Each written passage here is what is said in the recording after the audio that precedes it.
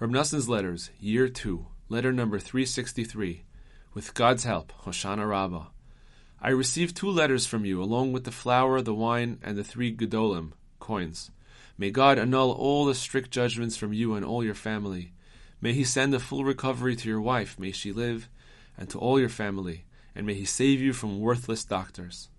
May the verse be fulfilled, for I am God who heals you, which has the same initial letters in Hebrew as Amen, may it be His will. See Likutei Moharan 2:42, Tzaddik number 179. You really uplifted me when you wrote that you want to start now from Bereshit Bara, in the beginning God created. This is the way. This is just what you and all of us should be doing. You yourself do not know what you wrote, but it is something very profound indeed. Deep, deep, who will find it? Who will find and comprehend what is taking place in the world overall, and with each and every person individually, every single day? This is especially true during these holy days of awe, in the month of mighty deeds, in Tishrei.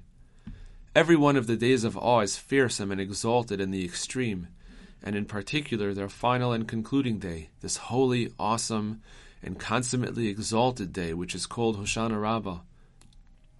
It was on this day that Yitzchak went back and dug the wells. These wells are the deep waters, counsel in a man's heart, which a person can plumb by crying out sincerely and with perfect straightforwardness, "From the depths I called you, God."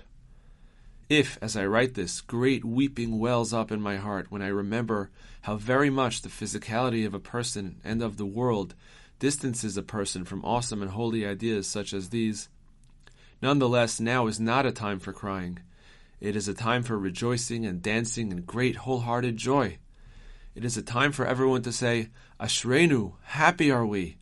Happy are you, Israel. This is particularly true for us, since we were privileged to know about the one who remembers nothing, who is at once old and newly born. See Rabbi Nachman's Stories number 13. For everything is vanity, and all the dwellers of the earth are as nothing.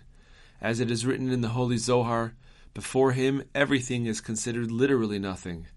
But who has fully merited this level except the one who told this story? How good is our portion that we are not opponents of the one who truly reached the level of ayin, of nothingness. It is impossible to continue any longer.